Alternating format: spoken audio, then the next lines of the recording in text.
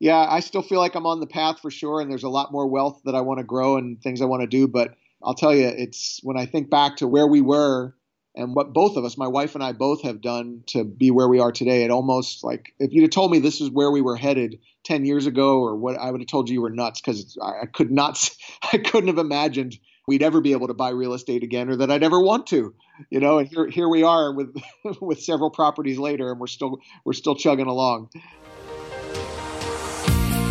Welcome to the Creating Wealth Show with Jason Hartman. You're about to learn a new slant on investing, some exciting techniques, and fresh new approaches to the world's most historically proven asset class that will enable you to create more wealth and freedom than you ever thought possible. Jason is a genuine self-made multimillionaire who's actually been there and done it. He's a successful investor, lender, developer, and entrepreneur who's owned properties in 11 states, had hundreds of tenants, and been involved in thousands of real estate transactions. This program will help you follow in Jason's footsteps on the road to your financial independence day. You really can do it. And now, here's your host, Jason Hartman, with the complete solution for real estate investors. Hey, everybody. Welcome to episode number 1567. For those of you watching the live stream, I'm just doing the intro portion for our guest today, who will be none other than Rick Sanchez from RT America News. His slogan is "Let's do news," and he really does live by that. It is so rare nowadays, sadly, so rare to see journalism. I mean, everything has become an agenda. Everything has become an opinion piece. Absolutely refreshing to see some real news out there. So just thought I'd share this intro portion of the podcast with you. If you're watching the live stream, if you're watching the podcast, hey, it's pretty normal. But I have a few visuals to show you, and these visuals will be on the video on our YouTube channel with Rick Sanchez. So let's go ahead and dive in. I got some staggering numbers here. Are you ready to have your mind blown? Post any comments or questions below. We will try and get to those for you. But let us know where you're located and where you're watching or listening from. Okay, so Rick Sanchez will be up in a few minutes, but here are some mind-boggling numbers for you. So the first one, these are all from the Wall Street Journal, by the way. Wall Street Journal, excellent publication. I'm a big fan. They do a great job. So $3.87 billion, that is $3.87 billion, almost $4 billion with a B dollars. That is the value of the securitized commercial real estate loans in foreclosure last month. Did you really let that sink in for a moment? Many real estate investors and analysts expect this number to grow soon. Duh. Yes, it's going to grow a lot. The commercial real estate market now, of course, that depends what type of commercial real estate you're talking about. But sadly, we are going to see this get a lot worse. It is going to get a lot worse. Office properties, and we'll get to that in a moment with another staggering number below. Office properties, hotel properties, retail properties, of course, those are all very, very hard hit, but others as well in different ways to different extents. But the industrial and the multifamily housing, that's why I like housing. It's all about housing, if you ask me. I love housing. That's my favorite asset class in the real estate world or in any world for that matter. It's all about housing. That holds up really, really well because at the end of the day, everybody needs a place to live. They can outsource the office jobs to home, which is what we've been doing the last many years, really a couple of decades, but certainly the last several months. And they can outsource them to India, China, and the Philippines to a large extent, those office jobs. Certainly, they outsource the industrial jobs to China and other Asian countries quite a bit. And then these call center jobs with office properties and outsourcing retail to the internet. So lessening the need for all of that type of commercial real estate. While at the same time, the population is growing and there is a huge housing shortage in the country. So be a housing investor. That's where the action is. Okay, look at this next stat from the Wall Street Journal again. 100,000. This is the square footage of office to sublet or sublease that Twitter is now putting on the market, citing Twitter saying, what are they citing? Decentralization.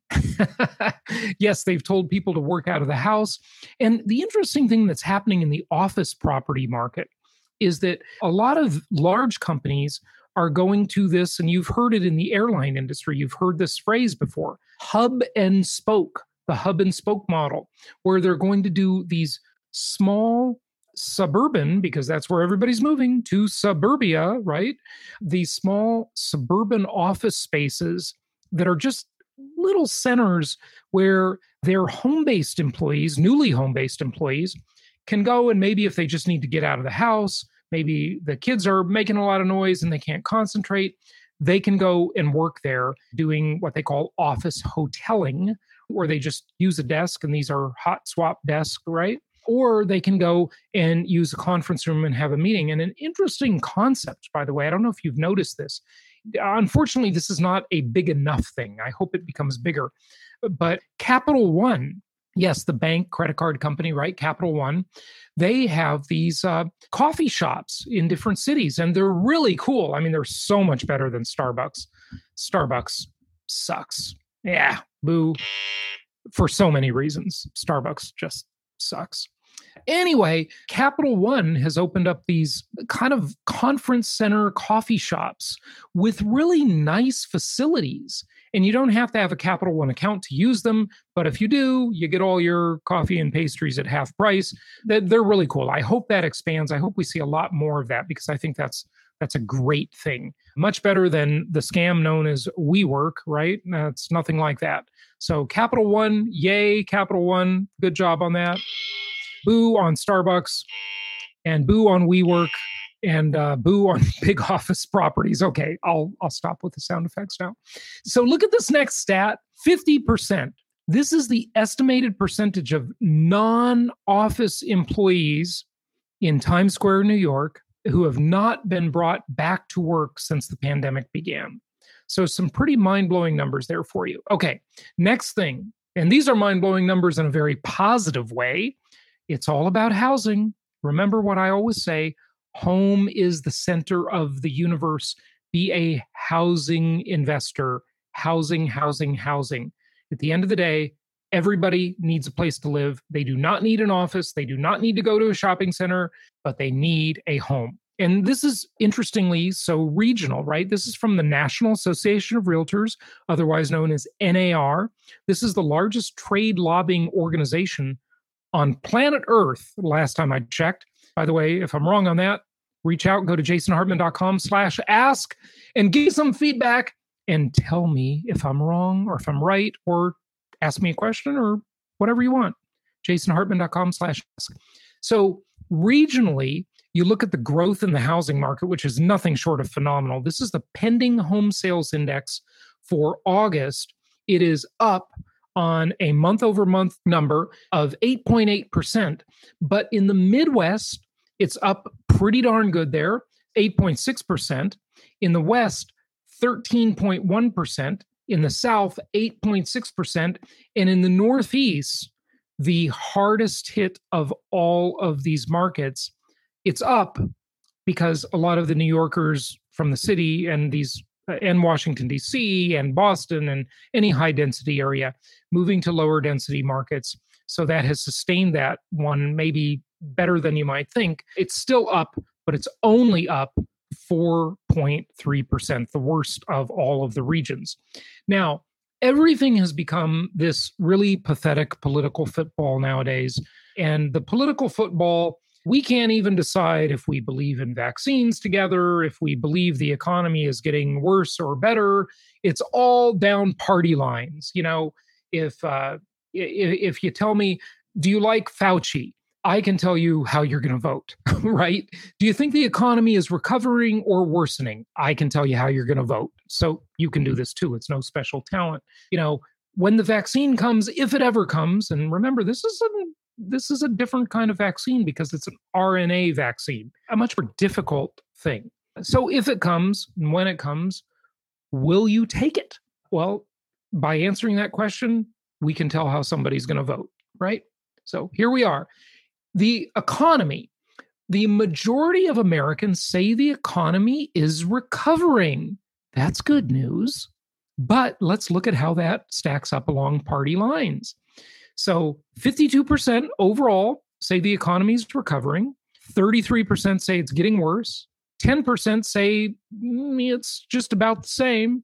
And 5%, they don't have an opinion. Okay, so fine. But when you look at party lines and you look at Democrats, only 34% say things are getting better versus Republicans, 76% say things are getting better. Wow. That is a mind-boggling difference. A mind-boggling difference. How do you move from 34% of Democrats who say, okay, things are getting better, to the Republicans who say 76% of them, things are getting better? Now, how about things are getting worse? Well, Democrats, 48% of them say it's getting worse. Things are not looking good. But Republicans, only 14% say things are getting worse. So do the Democrats just look at the glass as half empty and the Republicans look at the glass as half full? Are Democrats naturally more pessimistic and Republicans naturally more optimistic? Or does it depend who the current administration is? I don't know. What do you think? Post your comments below, okay? And let me know what you think about that. This gap is absolutely mind-boggling. It's just amazing that people could be so different in their views. They're in the same economy. Well, not exactly. They're actually not in the same economy, because depending on where you are on the socioeconomic ladder, depending on what type of job you have or what type of business you have, that will obviously make a difference. So yes, we're in the same macro economy, but we all have our own micro economy. So little distinction there. Okay, so let's get to our guest, Rick Sanchez. Remember, we've got our pandemic investing event coming up. Go to pandemicinvesting.com and register for that virtual event. It's on Zoom, so it's super easy to attend. And we've got early bird pricing, and we are really going to help you understand what is going on and how uneven this recovery, if there is a recovery, how uneven it is and what to do about it, how to manage your portfolio, how to make investment decisions in these absolutely crazy times in which we live. So without further ado, let's get to our guest, Rick Sanchez. So it's a great pleasure to bring to you someone who is usually interviewing other people, and he kind of softly promised he wouldn't be interviewing me today because I'm interviewing him. That is none other than the great Rick Sanchez. You know who he is. You've seen him on RT News. What I love about Rick's segments and his philosophy toward media, which we'll explore today a little bit, but I think this is his philosophy. Maybe I'm speaking for him, but he's a bit of a maverick. You know, he really believes in something called news. I know that may sound like an outrageous thing in today's world because it's so agenda driven and everything's so politicized. Where have all the journalists gone? I mean, it is especially the investigative journalists. So it's really great to have him on the show today. Rick, welcome. How are you doing? I'm doing great. You know, it's funny. I should probably let our audience know if they're not familiar with the fact that I've had you on my show a couple of times. Yep. Because I see you kind of as the consummate expert economically, but specifically in real estate, and not just theory of real estate, but actually working it with your own hands from the ground up. And that's what I think is so cool. That's why, you know, I'm just wondering, I don't know if we've tackled this question when we've been on the air on the news with Rick Sanchez, where we're now getting upwards of millions of people tuning in, because it is very different from anything offered here in the United States. And we're going to go into that. I got to ask you all about that. It really is a fascinating concept, what's happening with news nowadays. But let me ask you something that's dear and near to your heart, and that is this uptick, this surprising revelation of people buying homes up the wazoo. Yeah. And if they're doing it in such a way that's not going to cause a huge backlash down the road. Like, I'm thinking people worry about delinquencies in the car business and in other kinds of businesses where people have to take out loans. What's going to happen when people don't have money in their pockets? What's going to happen if the unemployment doesn't come down? Are you worried about that? Should we be? A little bit. Now, you promised you wouldn't interview me, and you're already doing it. It's a habit. I can tell. But, definitely a little bit. And like I've probably conveyed on your show, Rick, and I've done on the podcast before. I know you listen to the podcast, and thank you for listening. It depends where and in what price range. I think this necessity housing is going to be fine through all this. But let me tell you, I think all of us 3 months ago, we thought the world was ending. I mean, nobody knew what to expect. Three months ago, I said on my podcast, and people couldn't believe I said it. I said, if you are a new investor who's just saved up the money to buy your first 2 or 3 properties, we don't want your money. Just wait. If you wait 2 or 3 months to see how this thing pans out a little bit, it'll be okay. Just don't do anything because we were very unsure. And what I think this is proving, this sort of artificial boom in the economy and the stock market, number one, it's a very uneven situation. Some people are really struggling. Others aren't. Others are doing very well. It's a very mixed kind of thing. But also, just that the whole economy, not only of the US, of the entire world, is built on a house of cards. Yeah. It is fake, okay? I think we're all getting the sense now that no matter what happens, I mean, we got this sense during the Great Recession, the government and the Fed is going to come in and just fix it all, which is probably a dangerous idea. But I'm thinking, though, and I'm nowhere near as smart as you on this. No, you underestimate yourself. There's some other things where I may be pretty smart, but it's not on this. But I was talking to my wife about this the other day. Even if the average person out there is investing in real estate, I think what happens if there is a downturn is there will always still be people who need housing. Yeah. So whether there are fewer people who can hold on to their properties, right, that does not mean... Rick just came off set, and so you're at the station, right, in Washington, D.C.? Yeah, isn't that amazing? And then you go back on the air here in a little while, right? It's right behind me. In fact, I'm going back on the air in a little while to finish. Because of the COVID situation, what many newsrooms are forced to do right now is they have teams of journalists working at one time. So normally I would come in and I would do a couple of shows, the primetime shows, 7 o'clock and 8 o'clock. Right now I'm doing the 2 o'clock, the 3 o'clock, the 5 o'clock, and the 7 o'clock. So, and the reason we do that, it makes sense, is if somebody goes down in one team, it doesn't knock out the entire operation. You could always bring in the other team. So that's kind of what we're going through right now. So it is a little bit crazy in that there are long days and long schedules, and then you kind of get a week off, but not in my case, because the other team likes to have me on to do analysis the way I like to have you on to do analysis. Speaking of analysis, back to the final question, then I'll let you interview me. Sure, yeah. If in the end we do have a downturn, does it really matter to the average real estate investor as long as he has butts in seats, as they like to say? Yeah. As long as there are still people who need to be living in homes and they need to rent anyway. Yeah, right. I think you're right. Look in the type of housing that we invest in, you catch people moving up or down the economic ladder or just staying in one place, right? We may well see, and we saw this during the Great Recession, Rick, where, 2008 to 2010, 11 period, we saw people that had been foreclosed on. They used to live in a bigger house. They used to live in a nicer neighborhood. They used to send their kids to private school.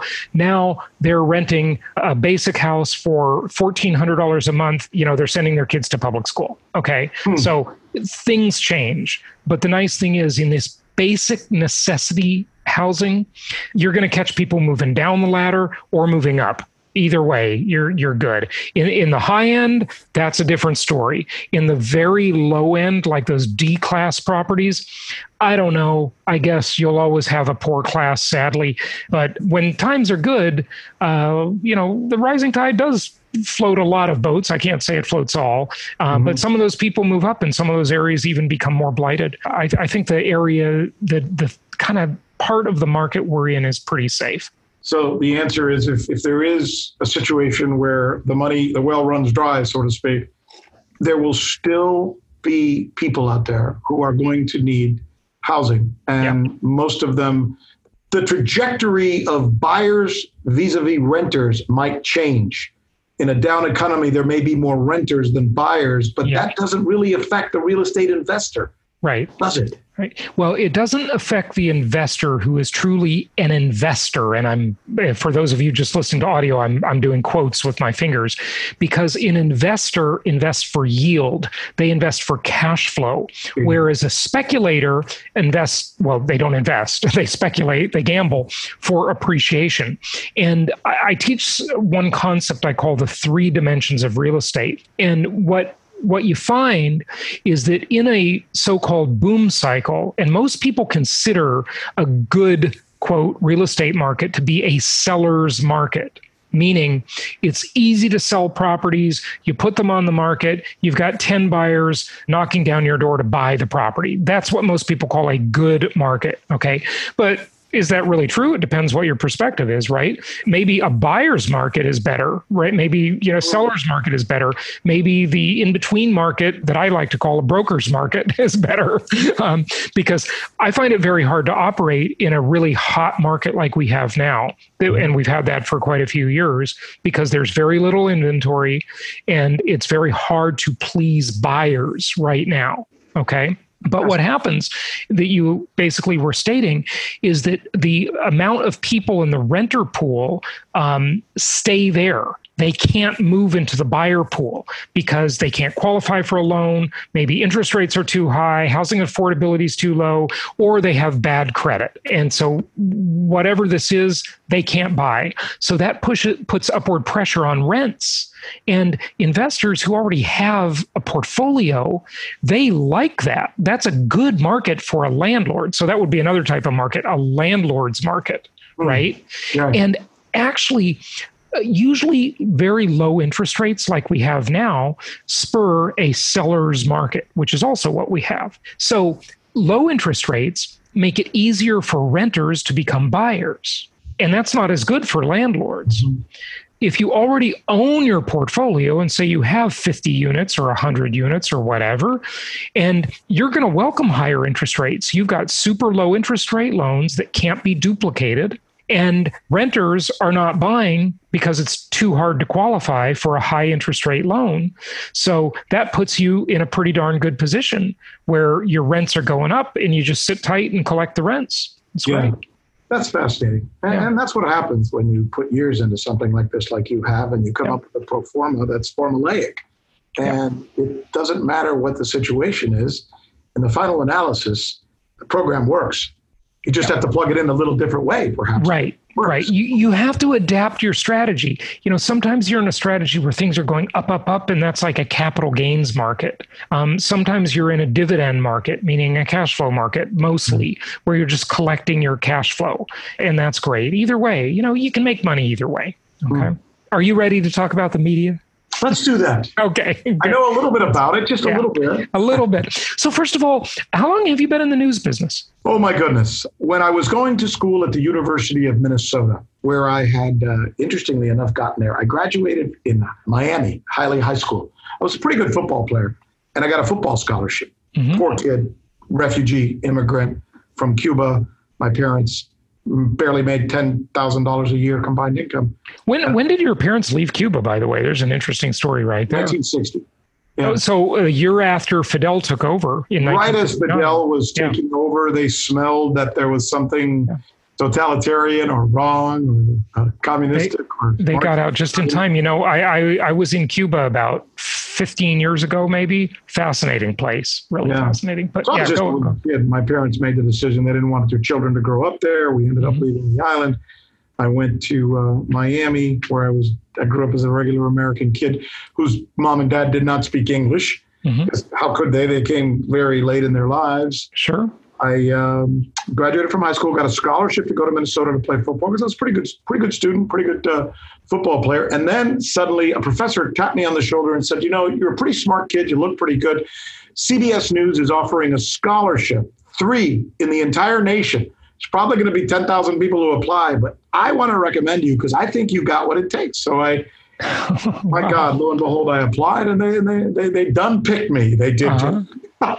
Fantastic. So you went to work for CBS and you were probably a reporter at first, right? In the field? Yeah, I started off through the University of Minnesota. Then I graduated from the University of Minnesota. I was just a punk kid trying to learn journalism. But when I graduated, there weren't a lot of people in the United States who spoke perfect Spanish and perfect English. Mm-hmm. And since I was educated in the Midwest, my English was flat. It was Midwestern. So that worked to my advantage. Mm-hmm. And in Miami, they were looking for people like me. And I ended up getting a job right out of college, and a pretty good one. And then I just kind of worked my way up. I went from working for NBC in Miami to then working for NBC National. I worked for CNN. I worked for Fox News. I worked for Univision in Spanish. Oh, wow. And now I work for RT America, which is a global situation, which is very different. So I've worked or had a show and had some of the highest ratings, thank God, in some of the biggest networks in the United States, including my show, Rick's List at CNN, which was the highest rated show there. Fantastic. That's excellent. And so when did you start at RT? 2018, October. So that's about 2 years now. And they recruited you from CNN?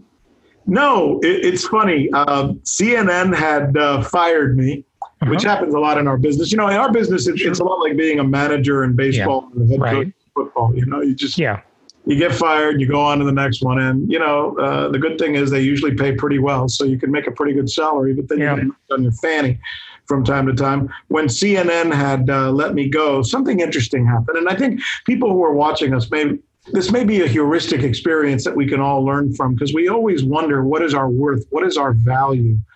And in my situation, Jace, when I got knocked out at CNN, I still had 4 mouths to feed, and I had a wife and the 4 kids, and I had to figure out what I was going to do in my life. So I went back to Miami, and the first thing I did is I said, well, I'm still a broadcaster, so I can do radio, which I did, but it wasn't enough money. So I have to do television. So I did television in Spanish at an independent station, and it still wasn't enough money. Fox News couldn't make me a full-fledged anchor or reporter at the time, but they gave me a contributor gig, which still kind of wasn't enough money. But when I combined the money from Fox News and the money from, radio and the money from the other gig, I was able to come close to what I was making at CNN. Mm-hmm. So now, but I was working my ass off. Right. You were basically working 3 gigs. 3 gigs. And let me tell you, that's a lot of work, and it's really, really hard. But while I was doing that, what I learned was the principles of advertising. And let me tell you why. So I had a gig on the radio where a radio station said, oh my God, we have Rick Sanchez. So they would go to advertisers and say, we have Rick Sanchez. How'd you like to have Rick Sanchez do your commercials? Mm-hmm. We could rent you Rick Sanchez's voice. That's the way advertising works. Yeah. So I noticed that the radio station was doing very well with my product, my name, my brand. The television station was doing very well with my product, my name, my brand. And so was Fox, distributing me the way they were. And I started thinking to myself, it's funny. I'm renting myself out to all these people. What if I owned that brand? You know where I'm going here. Mm-hmm. So I knew at the time in Miami, the hottest industry was healthcare. Miami attracts a lot of older people. Right. Healthcare is a real commodity there.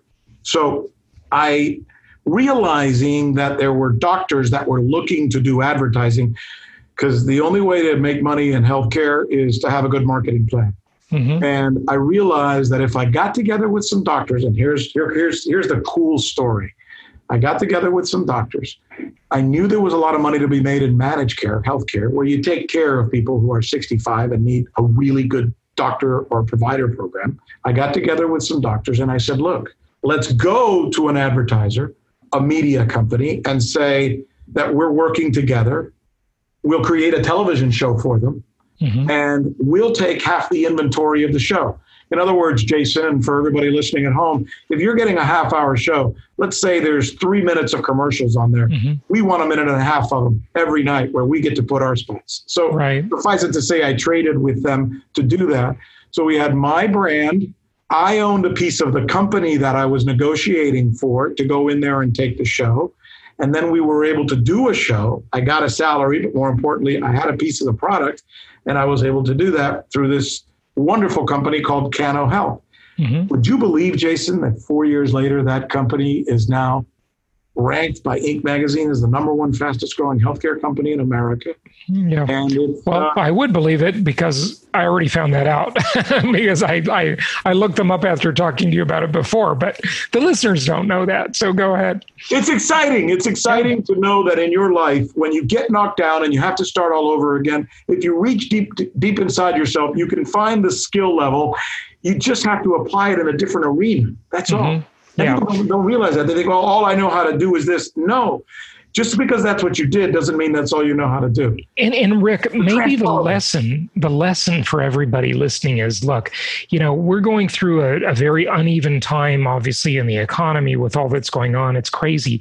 And things change during these times. Creative destruction happens. People get fired. Companies go out of business. Changes happen. And being able to adapt to that. And, how many stories have we all heard about how someone got fired and it was the best thing that ever happened to them, although they didn't feel that way that day, right? They felt, oh God, the world is over. But then it turns out to be a blessing in disguise, right? That's exactly what happens. And, I would never have thought that day when I was fired and I was sitting in my closet at night crying because I didn't want my wife and my kids to see me that way. I never in my life imagined that I would go on to start a company that's worth probably over $1 billion. And that is now, I'm I'm almost in an investor status where I'm a very, very wealthy guy. I'm embarrassed saying it. Congratulations. That's the American dream. From one generation, poor people leaving Cuba and here you go. So that's right there is the American dream, folks. Could that have happened in many other countries? It could have happened. Certainly not in Cuba. Certainly not in Cuba. That's for sure. Unless you were with the government and you were on the inside, right? That's the one small group that gets that. Rick, that's a great story. Talk to us about the media business and the media landscape. Here's what I'm thinking. First of all, I've been following RT News for, 12 years now or something, maybe 10 years. And it's kind of weird. Here's, the Russian government is actually an investor in this company. Yeah. Okay. So they exert, I guess, some form of editorial control. But, the news stories are fantastic. I mean, they cover, I read their stuff on my, see my dog, on my iPhone app. And, there you go. Yeah. We're both showing dog pictures for those of you who aren't watching, dogs and families. It's some of the best news stories out there. You don't get this stuff on CNN. Well, this is like kind of counterintuitive. I see where you're going with that. And I understand you're bewildered as I kind of am in many ways. It's bewildering. That's the right word. Yeah, it is. I do not trust RT to tell me what's going on in Russia.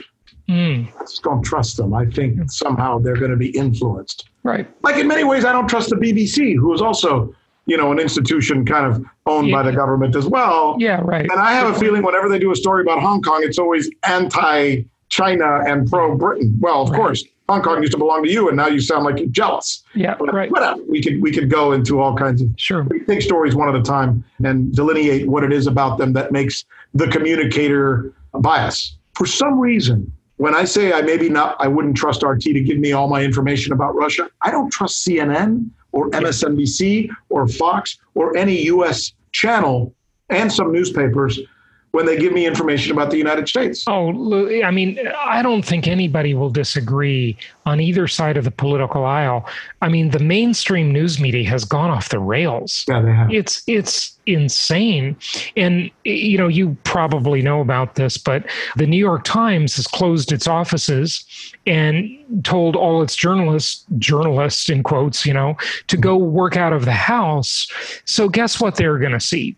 They're going to sit on the internet and see all the things that are the echo chamber of what they already believe And that's basically going to be stories from this formerly venerable institution. The New York Times years ago was this amazing company. They're not investigating anything. There's a lot of reasons for that, though. And first of all, I will defend the honor of most journalists who are real journalists. I also understand, and there, by the way, are very few real journalists left, because most of the people on television, I'm not besmirching any of these people. I'm not besmirching Tucker Carlson. I'm not besmirching Cuomo or Rachel or Anderson or any of these people. The great majority of them are not hired because they're journalists.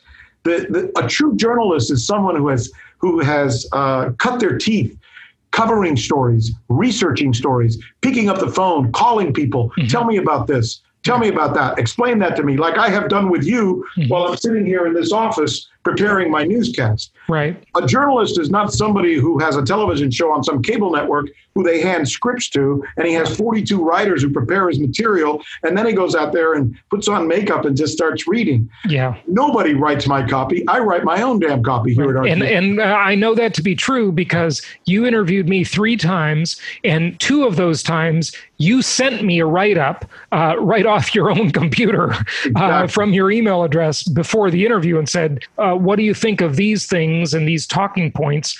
And, this is what I want to dive into today. So, yeah, I know. But those guys, and at the same time, if I were one of those persons that I just named and I was making $5, $6, $7, $8 million a year, which is what they're paid, right? Because there's so few of those positions, they want to take care of them. I don't want to use the word bribe, but let's just say that they are influenced heavily by a salary that makes them then not ask the questions that in the old days journalists used to ask. Right. And journalism has also changed in this way. There is more control now from the outside. Look, it used to be, Jason, I'll be straight with you. In the old days, there was some guy in Miami or in Wichita or in Kansas City who owned the local newspaper. And he owned the local radio station, and he owned the local television station. That's no longer the case. It's not one guy with the pride of his community. It's all corporatized. It's this giant conglomerate who owns your company and pays everything. And the salespeople in the old days, if they walked into a newsroom in the old days and started spouting off about what they think our coverage should be or why we need to do a story on this or that. No way. They would have kicked their ass. Yeah. Literally, they would have kicked their ass. There was a real divide between advertising and news. Absolutely. Yeah. That doesn't exist anymore. Yeah. The New York Times is influenced by their advertisers. They're influenced by Verizon. The people who sit on the board of the New York Times, the people who sit on the board of CNN or Time Warner, the people who sit on the board of all Disney, all these major media companies. There's something called interlocking going on in our society. You know that term. It's a business school term. It means that a guy on the board of one company, let's just say Raytheon, a guy who makes money on missiles, sits on the board of a company that does news. How convenient. Suddenly you're doing news stories promoting a war. Why? Yeah. So, and I'm just using that. And pharmaceutical industry is another great example. I mean, exactly. Yeah. I mean, so when people say to me, my God, you're working in RT and they have Russian influence, I say, you're working at CNN or you're working wherever you're working. Right. And let's talk about your influence. Let's talk about who really makes the decisions about what comes out, because I'm sick and tired, Jason, of watching newscasts that do nothing but talk about the latest Trump tweet and the latest Trump faux pas and why he's good and why he's bad, while there are things going on in the world. Today, I did an interview with the ambassador from Iran, and I asked him 7 or 8 pointed questions about what they're doing to foment terrorism, about what happened with Soleimani. The day before, I had talked to the ambassador, I think you remember, I don't know if you were on that show, the ambassador from Saudi Arabia, and I hammered him. And I do stories about what's going on in the South China Sea, where World War III could pop up. Is about to go, right. But damn it to hell, nobody's talking about these things on those other channels. It's the same crap every day. So pardon me for getting passionate. Yeah. You really asked the ambassador from Iran or the Iranian ambassador to the U.S.? The Iranian ambassador to America came on my show live today. And you asked him, what are you doing to foment terrorism? Why are you fomenting terrorism? Oh, my God. That's a tough question. You wouldn't hear that from some CNN quack. No, I mean, but you know what? He respects me more for it. And that's because that's what I'm supposed to do. Right. Yeah.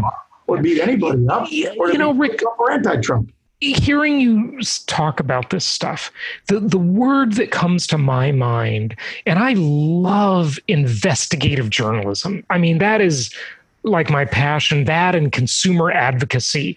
You know, I grew up watching a show in LA called Fight Back with David Horowitz. Yeah. And I used to love to watch that guy. He was a consumer advocate, and he used to go out there and expose all these scams, you know, person getting ripped off at the auto repair shop or whatever it was. And I thought that guy was the best. That was journalism, you know? And the word that comes to my mind when you talk about this stuff is the word grit. You know, a journalist used to be gritty. Yeah. Like they would stand up against the evils of the establishment. They would expose the charlatan and the scammer and the church doing wrong deeds or whatever it was, the government doing, you know, payoffs. And that's all but gone, isn't it? Yeah, that's why guys like me get fired all the time, because in the end of the day, you got to be able to look at yourself in the mirror and fight for whatever you believe the truth is and be as transparent as possible in sharing with your audience how you got there. Yeah. And they may disagree. There may be sometimes you're going to get it wrong. I'm highly imperfect. I'm a huge screw up. Yeah. But you know what? If you go in every day thinking, I'm going to try and find out what actually is going on, I'm going to dig, I'm going to question, I'm going to try and fill every minute of my time before I go on the air trying to find out what the story is really all about. And then I'm going to present it. At the end of the day, that's what we do. We tell stories. We are, and in television, we are the theater of facts. Mm-hmm. The theater of facts. Think about that. We have to you still have to put on a show. You still have to go on the air and say, good evening, everybody. I'm Rich Sanchez. Today we have found out such and such, and I can't wait to share this with you, blah, blah, blah. So I am, to a certain extent, performing my facts. Right. But damn it to hell. It better be factual. It better be real. And don't BS me. You know? Yeah, that's great. That's great. You know, one area of life that has become so corrupted also is the area of, and this is kind of a sideline, but the area of awards, you know, like the Nobel Prize, what I want to ask you about is one of my favorites, the Pulitzer Prize. You know, that's an investigative journalist award, right?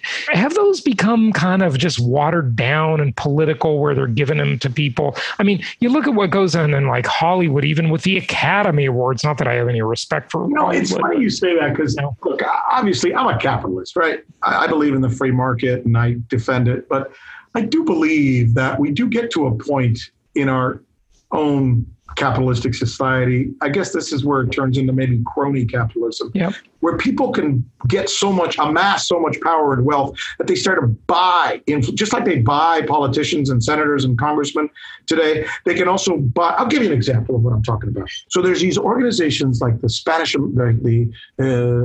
Hispanic American Journalists Association, the Black American Journalists Association, every organization has their own group, right? Well, these organizations are essentially paid, right, to promote the welfare of that group. Guys with Blue Shirts Journalists Association. Wearing a blue shirt. There won't be a White Guys Association, though. I'll tell you that much. Right. That'll never happen. Whatever the association is, and it may be, and that's fine. People should have association or groupings. But here's the problem with those associations. Okay, so the Hispanic American Association, who you think is going to defend and go after CNN, for example, or MSNBC, or Fox, or whoever. Right. Fox writes them a check for $200,000 to make sure that they don't go after them. And guess what? They don't go after them. Wow. When Lou Dobbs was in a lot of trouble at CNN because he was saying some things that I frankly wish he hadn't said, and Lou's my friend, and the Hispanic American Association of Journalists was going to do something against him, I was there. CNN wrote a check to the organization. Suddenly they had him as their guest speaker. So it's like, this is ridiculous. Do some of these groups get influenced? Yeah, unfortunately, they do, and I've seen it with my own eyes. Yeah, it's just like, Deep Throat from Watergate, right? Follow the money.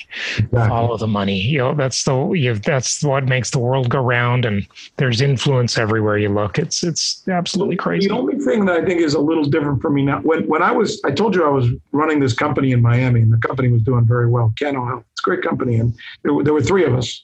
One was the CEO, the other one was the chief medical officer, and I was the chief marketing officer. And then I got a call from an agent in California, and he said, there's these guys looking for you. They want you back in the business to go back and do television, national or global in this case. Jason, I said, no, I don't want to get back in. There's no way. I don't want to get back in.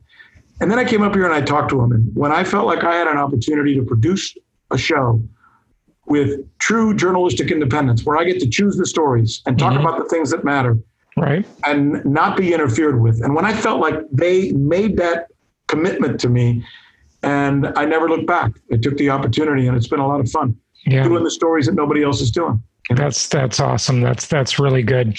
So, where's the news business going, Rick? Maybe we'll just kind of wrap it up with a little discussion on this. Is there any hope for real journalism to come back? I mean, I do like the thing that you have all these small independent outlets nowadays. That's good. But the social media platforms are censoring everybody like crazy. This is an Orwellian dystopian world we live in. I don't know what to think of it. Find a way to communicate their message. And I think it'll be up to us as consumers, as news consumers, to be able to find the difference.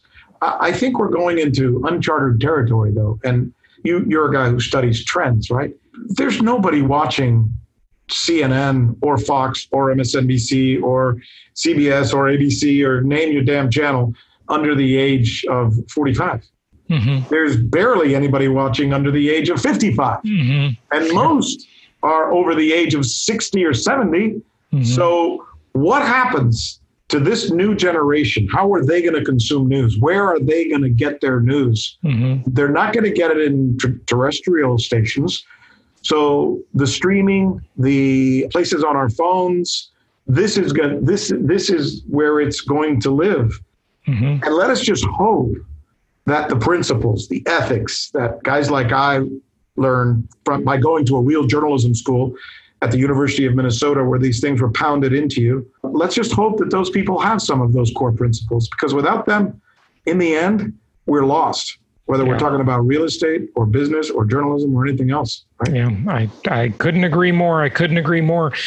Rick, do you have anything you want to share, like a website or a Twitter handle or anything like that? No, I do a show every night. It's called The News with Rick Sanchez. Yep. That's great.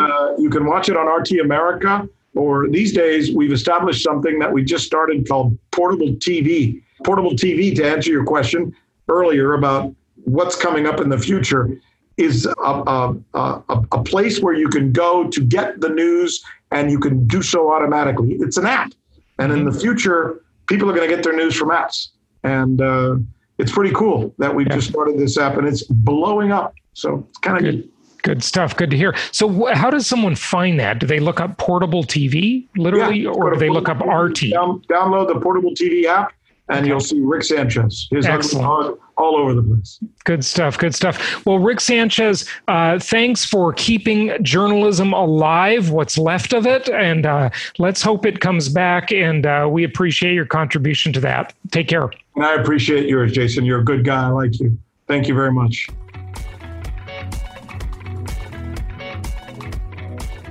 Thank you so much for listening. Please be sure to subscribe so that you don't miss any episodes. Be sure to check out the show's specific website and our general website, hartmanmedia.com, for appropriate disclaimers and terms of service.